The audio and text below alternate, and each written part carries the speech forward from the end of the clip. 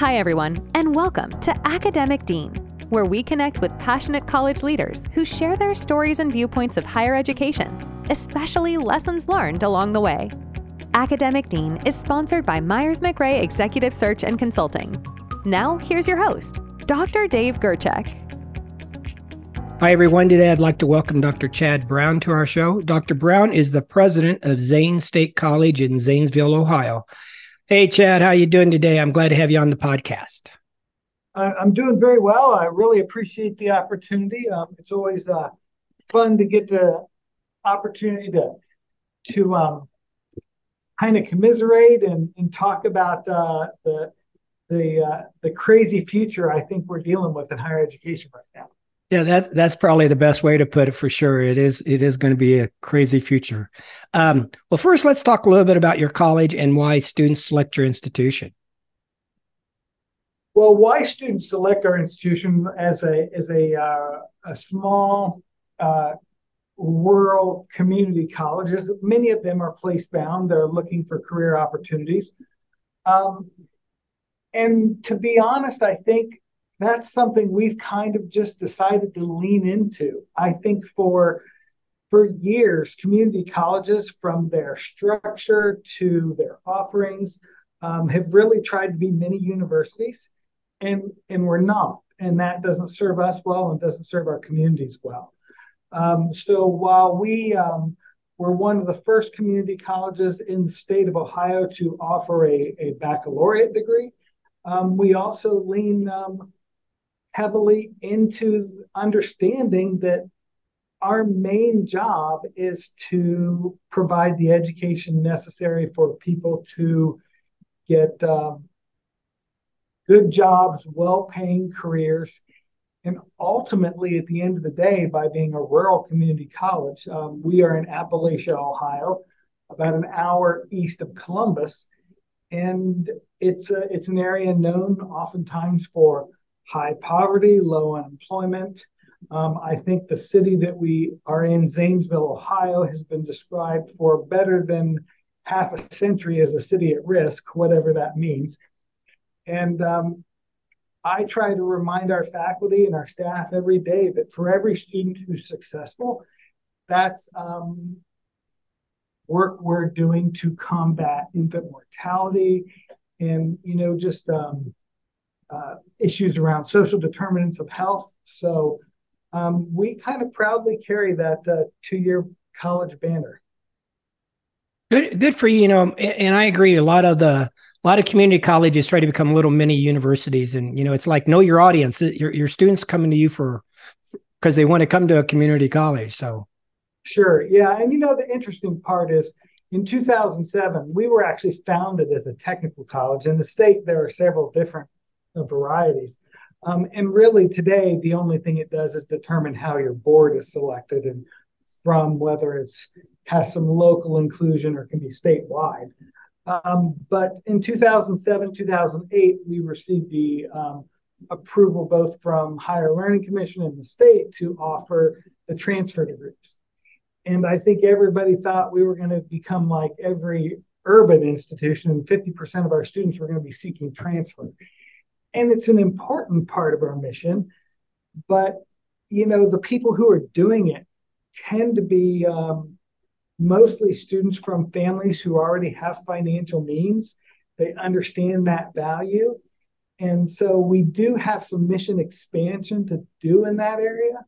But what we found over time is by just making sure that our technical programs are vested in quality, that we can, through articulation agreements, actually provide just as good or better transfer ability than focusing on the Associate of Arts and Associate of Science degrees. Yeah, well, good. What's new on campus? Oh, new on campus. Well, there's a lot in physical facilities that are new. One of the things we're trying to do, like most community colleges, we started most of our construction started in the 70s, and many of our buildings showed it. You walked into dark brick hallways like the brick behind me on this wall, but yet both sides would be that. You'd have quarry tile on the floor, and So what we've really done is we've stepped back and said, ultimately, it seems everywhere you go, there are new facilities, and they're just incredibly posh. My background is actually in athletics, and most people know how I don't like to hear this, but I am a Michigan fan. I worked for the University of Michigan football program back in the 90s. And every time I see what that locker room looks like now in that stadium compared to what it looked like in the 90s, it's just a different world. So everybody's focused on physical facilities. So we've spent really probably close to $2 million in renovation of all of our hallway spaces, common spaces, classrooms, just kind of bringing everything up to a certain standard and really focusing on brand and environment and just making our students feel at home. The other thing we've really been focused on is safety. So even though we are a rural college, in some ways, I think that makes us a little more, could be our own worst enemy from the perspective of thinking about campus safety. So we've, over the last year, transitioned from, I think there are 56 doors that we counted on this campus that were unlocked all the time, to this past year, we moved to each of our 5 buildings on campus have one open access point. Everything else is key card access. And then we will actually be going to a full key card access only a little later on this year. Oh, wow. Yeah, you guys are stepping it up for sure. I never want to be that president that has to have that conversation. And, my heart goes out to anyone who's had to deal with that. And we actually have a contract with our local sheriff's office to have a deputy who's on campus. He's on campus via bicycle. He's on campus via squad car. And so he's certainly visible. But with 7 buildings on this campus, if there were an incident, that leaves about a 15% likelihood that he would be wherever that could happen. So we want to make safety a very big priority. Plus, like most community colleges, we're seeing a greater influx of high school age students. So, your parents are concerned about how well their students are going to do on campus. And so it's just been part and parcel of what we're trying to do here. So you're doing a lot of dual enrollment then? We do. So we've been doing dual enrollment for about 15 years. There was an initiative in the state a few years ago, 15 years ago, called, I think, Seniors to Sophomores. How can you help more of these seniors get some initial college credit? In 2015, I think it was, Ohio got an official statewide program called College Credit Plus. So about 50% of our total head count is College Credit Plus students, with that accounting about 35% of FTE. Now, I would say let's say that's roughly 1,000 students. Of those 1,000, there's probably 250 that are here on campus that are full-time degree-seeking students. And then you've got the others who are, many of which are out in high schools with credentialed faculty who use, our syllabus, our Blackboard system. And so it's been a very interesting phenomenon to watch that grow. Yeah. How has your college adapted to the changing landscape of higher education, including, of course, technology now? Technology, I think, unfortunately or fortunately, depending on whether it's working for you at the time, I guess, drives everything that we're doing. For us, as a small institution, we've relied heavily on Title III over the years. So back around 2000, a Title III grant allowed us to move from our old mainframe system to the Genzabar system. And we just recently upgraded our Genzabar system to what they're calling J1. It's a cloud-based software as a service system. And, that's really, I'm excited by that because our college has been involved with the Achieving the Dream initiative since 2005. And we've always kind of been a leader on the student success end of things. And so clear back in 2007, 2008, we were envisioning how we can use technology. And we were one of the first schools to review Starfish at the time. And for us as an institution, because Starfish at that time really didn't connect into the curricular part of it, it just wasn't worth the financial investment for us to do that. And what I see technology now is finally reaching the point where there's that integration of the communication systems and the ability to manage student information and student data as it relates to a curriculum or a plan of study. So with this implementation of the J1, we're really excited about that opportunity for us. Oh, good. I haven't thought about Starfish forever. That was a few years ago. So yeah, that's kind of interesting how you put it in perspective as far as how everything is kind of grown in or has grown from that Starfish platform.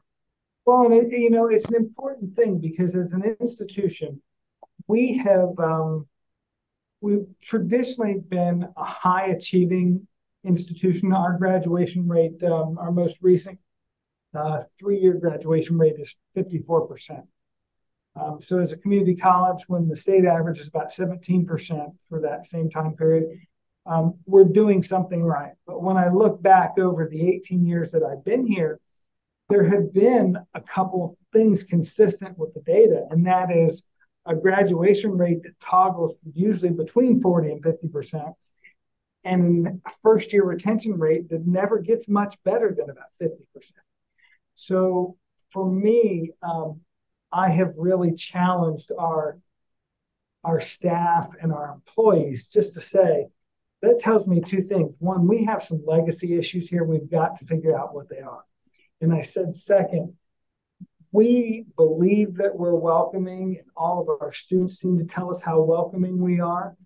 But I would suggest that for 50% of our population, maybe they don't feel quite that way. So just constantly thinking about how we re-engage our student around our 3 areas of focus, which is stewardship of our limited resources that we have, a focus on quality as defined by retention and graduation, and then finally equity, and just making sure that we are using those finite resources as best as possible to create as strong outcomes for each group of students who participate in our college activities. Well, how is your college preparing students for today's workforce? Well, I think we prepare them for today's workforce by starting to vision what tomorrow's workforce is going to look like. So we have the unique advantage of being about 35 to 40 miles from where the new Intel development is happening. So it is happening 1 county west of us. And so we know there's going to be growth. It's just really understanding how all of this comes together, because we find ourselves in a time right now where we've got industry saying to us, hey, we need a bigger pipeline, but they're going right to the high schools and competing with us for the very same students that we're trying to build into that pipeline. So I think the first thing to prepare students for today and tomorrow's workforce is getting the companies to recognize that collectively, for us to be successful, and when I say us, I mean our communities to be successful, we need to find a way to help these students be full-time students as well as full-time employees. And that can be done through learn and earn in multiple different venues, but there has to be the motivation. I would say 3 or 4 years ago, there wasn't strong motivation on the parts of industry to help with apprenticeships and all that, because it was too restrictive for them. and now it's a totally different ballgame. So I think recognizing the other thing is just recognizing that changes are really our only constant. And kind of that back to that mini university approach. When we add a new program, I don't think we should add those programs expecting it's going to exist in perpetuity. I think we need to look at programming opportunities and answer a couple questions. And one is, what's the life cycle of this? And then the second question is, will we be able to turn a profit on it given a particular life cycle? And then the third question is, does that even matter? So there's sometimes where we're having to embrace things almost as a lost leader concept because it's part and parcel to our mission. And we are having that struggle right now with the healthcare programs. For years, I think healthcare programs for community colleges in particular have really been the cash cow. Not because of the students in the program, but all the students who want to get in the program. So by those programs being limited capacity and therefore more selective, you create that wait list. Well, in today's environment, that wait list is either non-existent or not nearly as strong as it was. So that changes the whole business calculus. And so I don't have a single allied health program that actually turns a profit. But I know this much about our community that two organizations that cannot fail for our community to be successful. One is the healthcare system, and then the second is us, who prepares the workers for those jobs. Yeah, it's funny. I know the public, that's hard for them to understand is why can't you just take more students? It's like, well, there's only so many spots to put them. The Board of Nursing has something to say about this. It's just a tough gig to just turn more students out.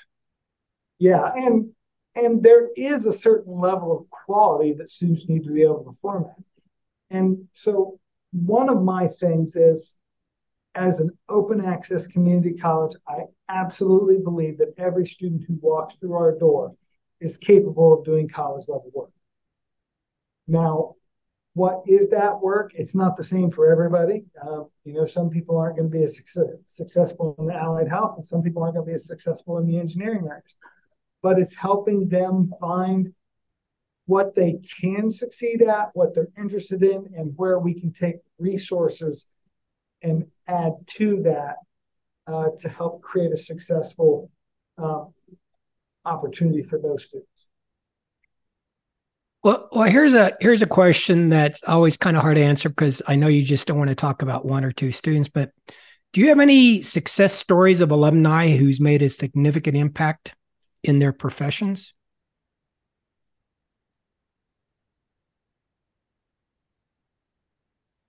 Everyone who goes to a major university, or even in particular the private liberal arts colleges, they've all got that graduate. Like, we're not far from Denison University, and Michael Eisner graduated from there, So I cannot put my finger on any specific graduate like that. But what I can talk about is the collective whole. We know that 75% of our 13,000 graduates that we've had at this college live and work within driving distance of our college. We've done an economic impact study, and we know that the college and our graduates generate about $150 million in economic activity for the 10-county region that we work in. And when you hear their individual stories, they are inspiring. They really are. Some of the when I talk to a student and you just can't believe what you're hearing, that a student had one whose mother actually sold her into human trafficking, sexual slavery. Started smoking marijuana with her when she was 12, and got her addicted. And so when you hear these challenges and these struggles, um, they're not putting their names on buildings, but they are the reason and the inspiration that every one of our employees come to work every day. It sure sounds like if your students are sticking around and they're meeting the needs of the community, huh? Yeah, they are. And, I think that's the wonderful thing about a community college because, I mean, if we grew up in a small town at all, we all know that that's the last place in the world we want to live. I didn't grow up here, but my wife did. And where we lived prior to me taking this job is where I grew up. So I tell everybody we moved from the last place I said I would ever live to the last place my wife said she would ever live. But, I think it's fun to help them turn that conversation around. And for me, the most interesting part of doing this job in a rural college is I'm not just the president of the college. The role is so much bigger. So, as an example, I serve on a foundation that over the last 8 years, I've had the opportunity to oversee the investment of $6 million of infrastructure and program support back into the community. So, I think those of us who are older, we have an obligation to help the young people understand that they can make their community what they want it to be. And with the Intel investment and the growth we're going to see here, I don't think that's ever been more true. Well, in regards to alternative credentialing, how do you see micro-credentials impacting the future of higher ed? In both good and bad ways. So the good way is I think it gives us a real opportunity to do just what I was talking about earlier, where how do we help these students who are graduating high school, these students who may not want to necessarily live here, how do we help them recognize that there's an opportunity to get a good paying job right now? Balance that with continuing to invest in your own education, your own development, and launch that into a career that opens pathways that they can't even envision.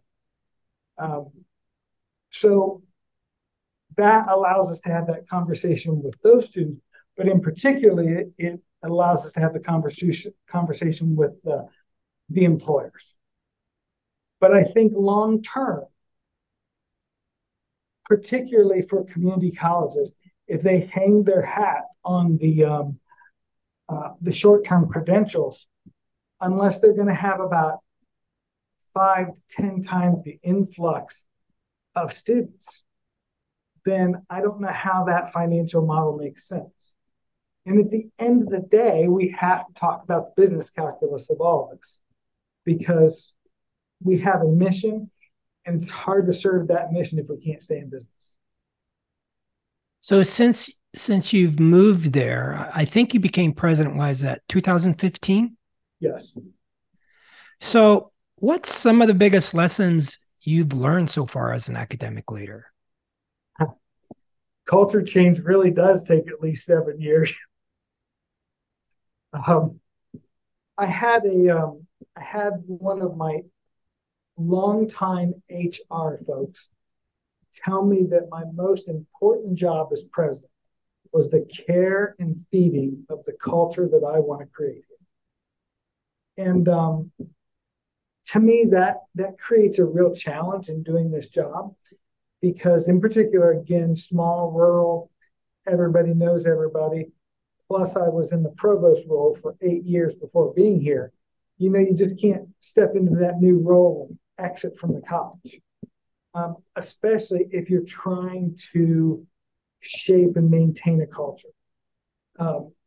So that's been the real eye-opener to me is how difficult it has been to both step away and do the external stuff, but also stay involved on a campus level while letting new people grow into those roles.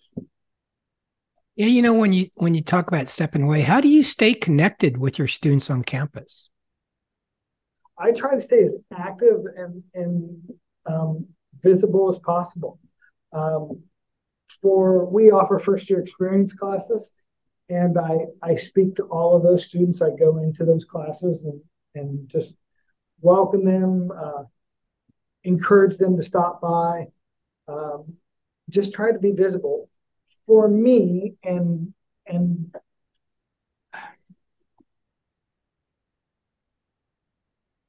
not long before I took over as president, I started having some issues with my gait.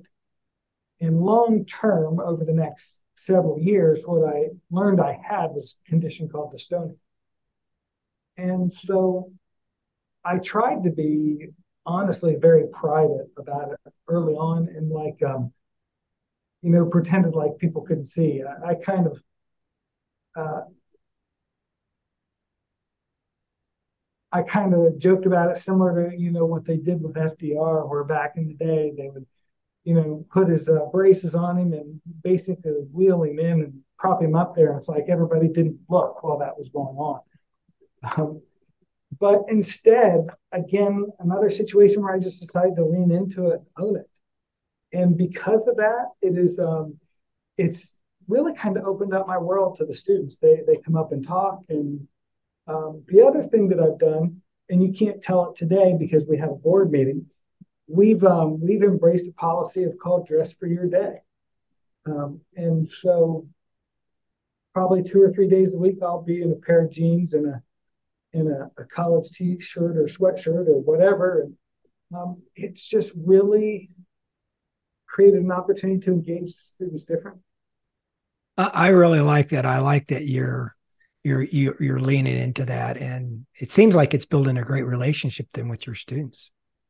It has, and it's created buy-in with the faculty and staff, and we have a vision statement that we built a few years ago, and we did it collectively because when I stepped into the role as president, I refused to give the big speech, here's my vision and all that, because my vision was just that, it's my vision.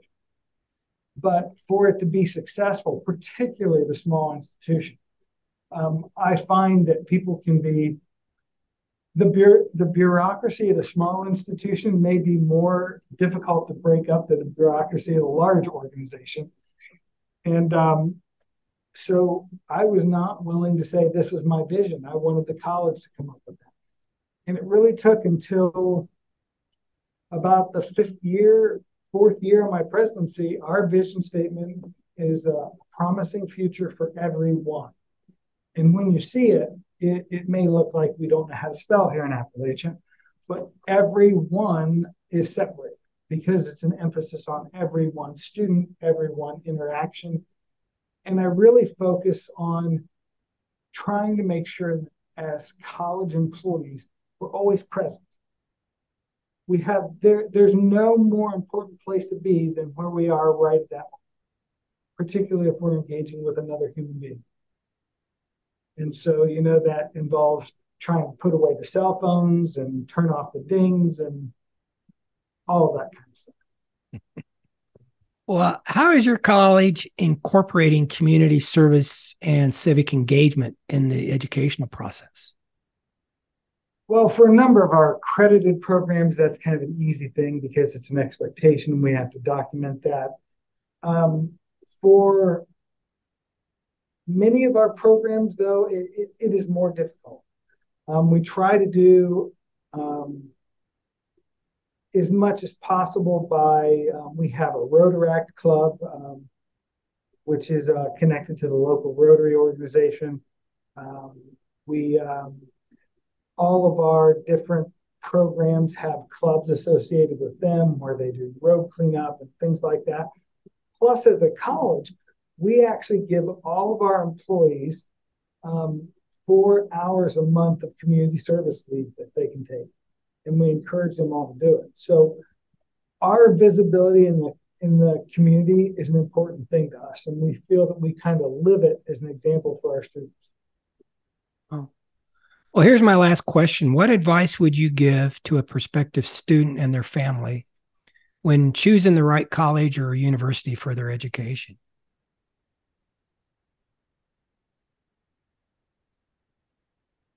I think the advice starts with getting away from the old conversation of, hey, you're smart, you should go to a four-year institution. Because I think we do people a disservice. You've got the kid who likes math, and we say, hey, you got to go be an engineer. But I don't think we ever step back to say, what is it you like to do? Where would you like to be? And there's a big difference between being an engineer and being an engineering technologist who's out in the field and doing those kind of things. So for me, it really starts with making sure that you understand what you like, don't have any preconceived notions. And then you've also got to lay out on the table, what are your goals? I mean, if your goals are to do this affordably, what are the scholarship opportunities? And at the end of the day, it also comes down to fit.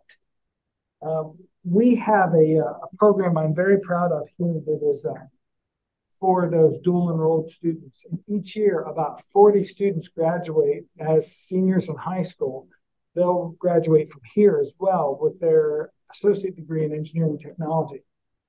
And, that's just pretty amazing because many of these young folks will go away to work right away. Last year, I know we had 6 graduates of that program went to a local Boeing a manufacturing facility and started at over $65,000. They just graduated from high school, and we actually had one that started over $80,000. And so I think helping students know the possibilities and what's out there, and it's not just the way that you and I remember it. So much has changed.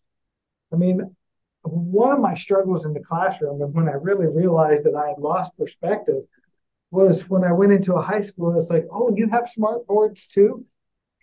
The truth of the matter is most of these kids come from high schools that have way better facilities than what we have. That's an excellent point. Yeah. But I will tell you, I did convince my son he needed to go through that engineering tech program. And so at the end of the day, he told me the only thing he learned was he didn't want to be an engineer. But, take the time, talk, and it's got to be the right fit. I've always said students know if you just let them, kind of be themselves, they know when they walk onto a campus. They get a feel. And if they don't, as long as I think parents are engaged and, we don't jump into the frozen lake head first without knowing it, I guess, that there's nothing you can't recover from. So, and that's the other thing I really love about Zane State College and what we've done here for the last 18 years that I've been here as an employee is that, we're about second chances. We're about opportunities for everybody. And it's really cool to see, the students through that engineering tech program who are also all the local valedictorians. But you see people who have this just amazing story of overcoming things, and they never had anyone who necessarily believed they would be here. I was watching I think it was last night's NFL game, and they were talking about one of the players who wore number 0. And somebody actually asked him, why do you wear 0? He said, because it represents a number of people who ever gave me a chance. That is, well, I didn't see that. That's a wonderful way to end our show today. Chad, thanks so much for being on the podcast. I really enjoyed our conversation. Thank you. Have a wonderful day, and I hope wherever you are, it's sunny and wonderful out right now. Well, that wraps up today's episode. Thanks everyone for listening. Thanks for listening to today's episode. And make sure to visit our website at academicdean.com. Also, if you enjoy our podcast, please don't forget to rate, review, and subscribe. Academic Dean is sponsored by Myers McRae Executive Search and Consulting. Thanks again for tuning in. Until next time.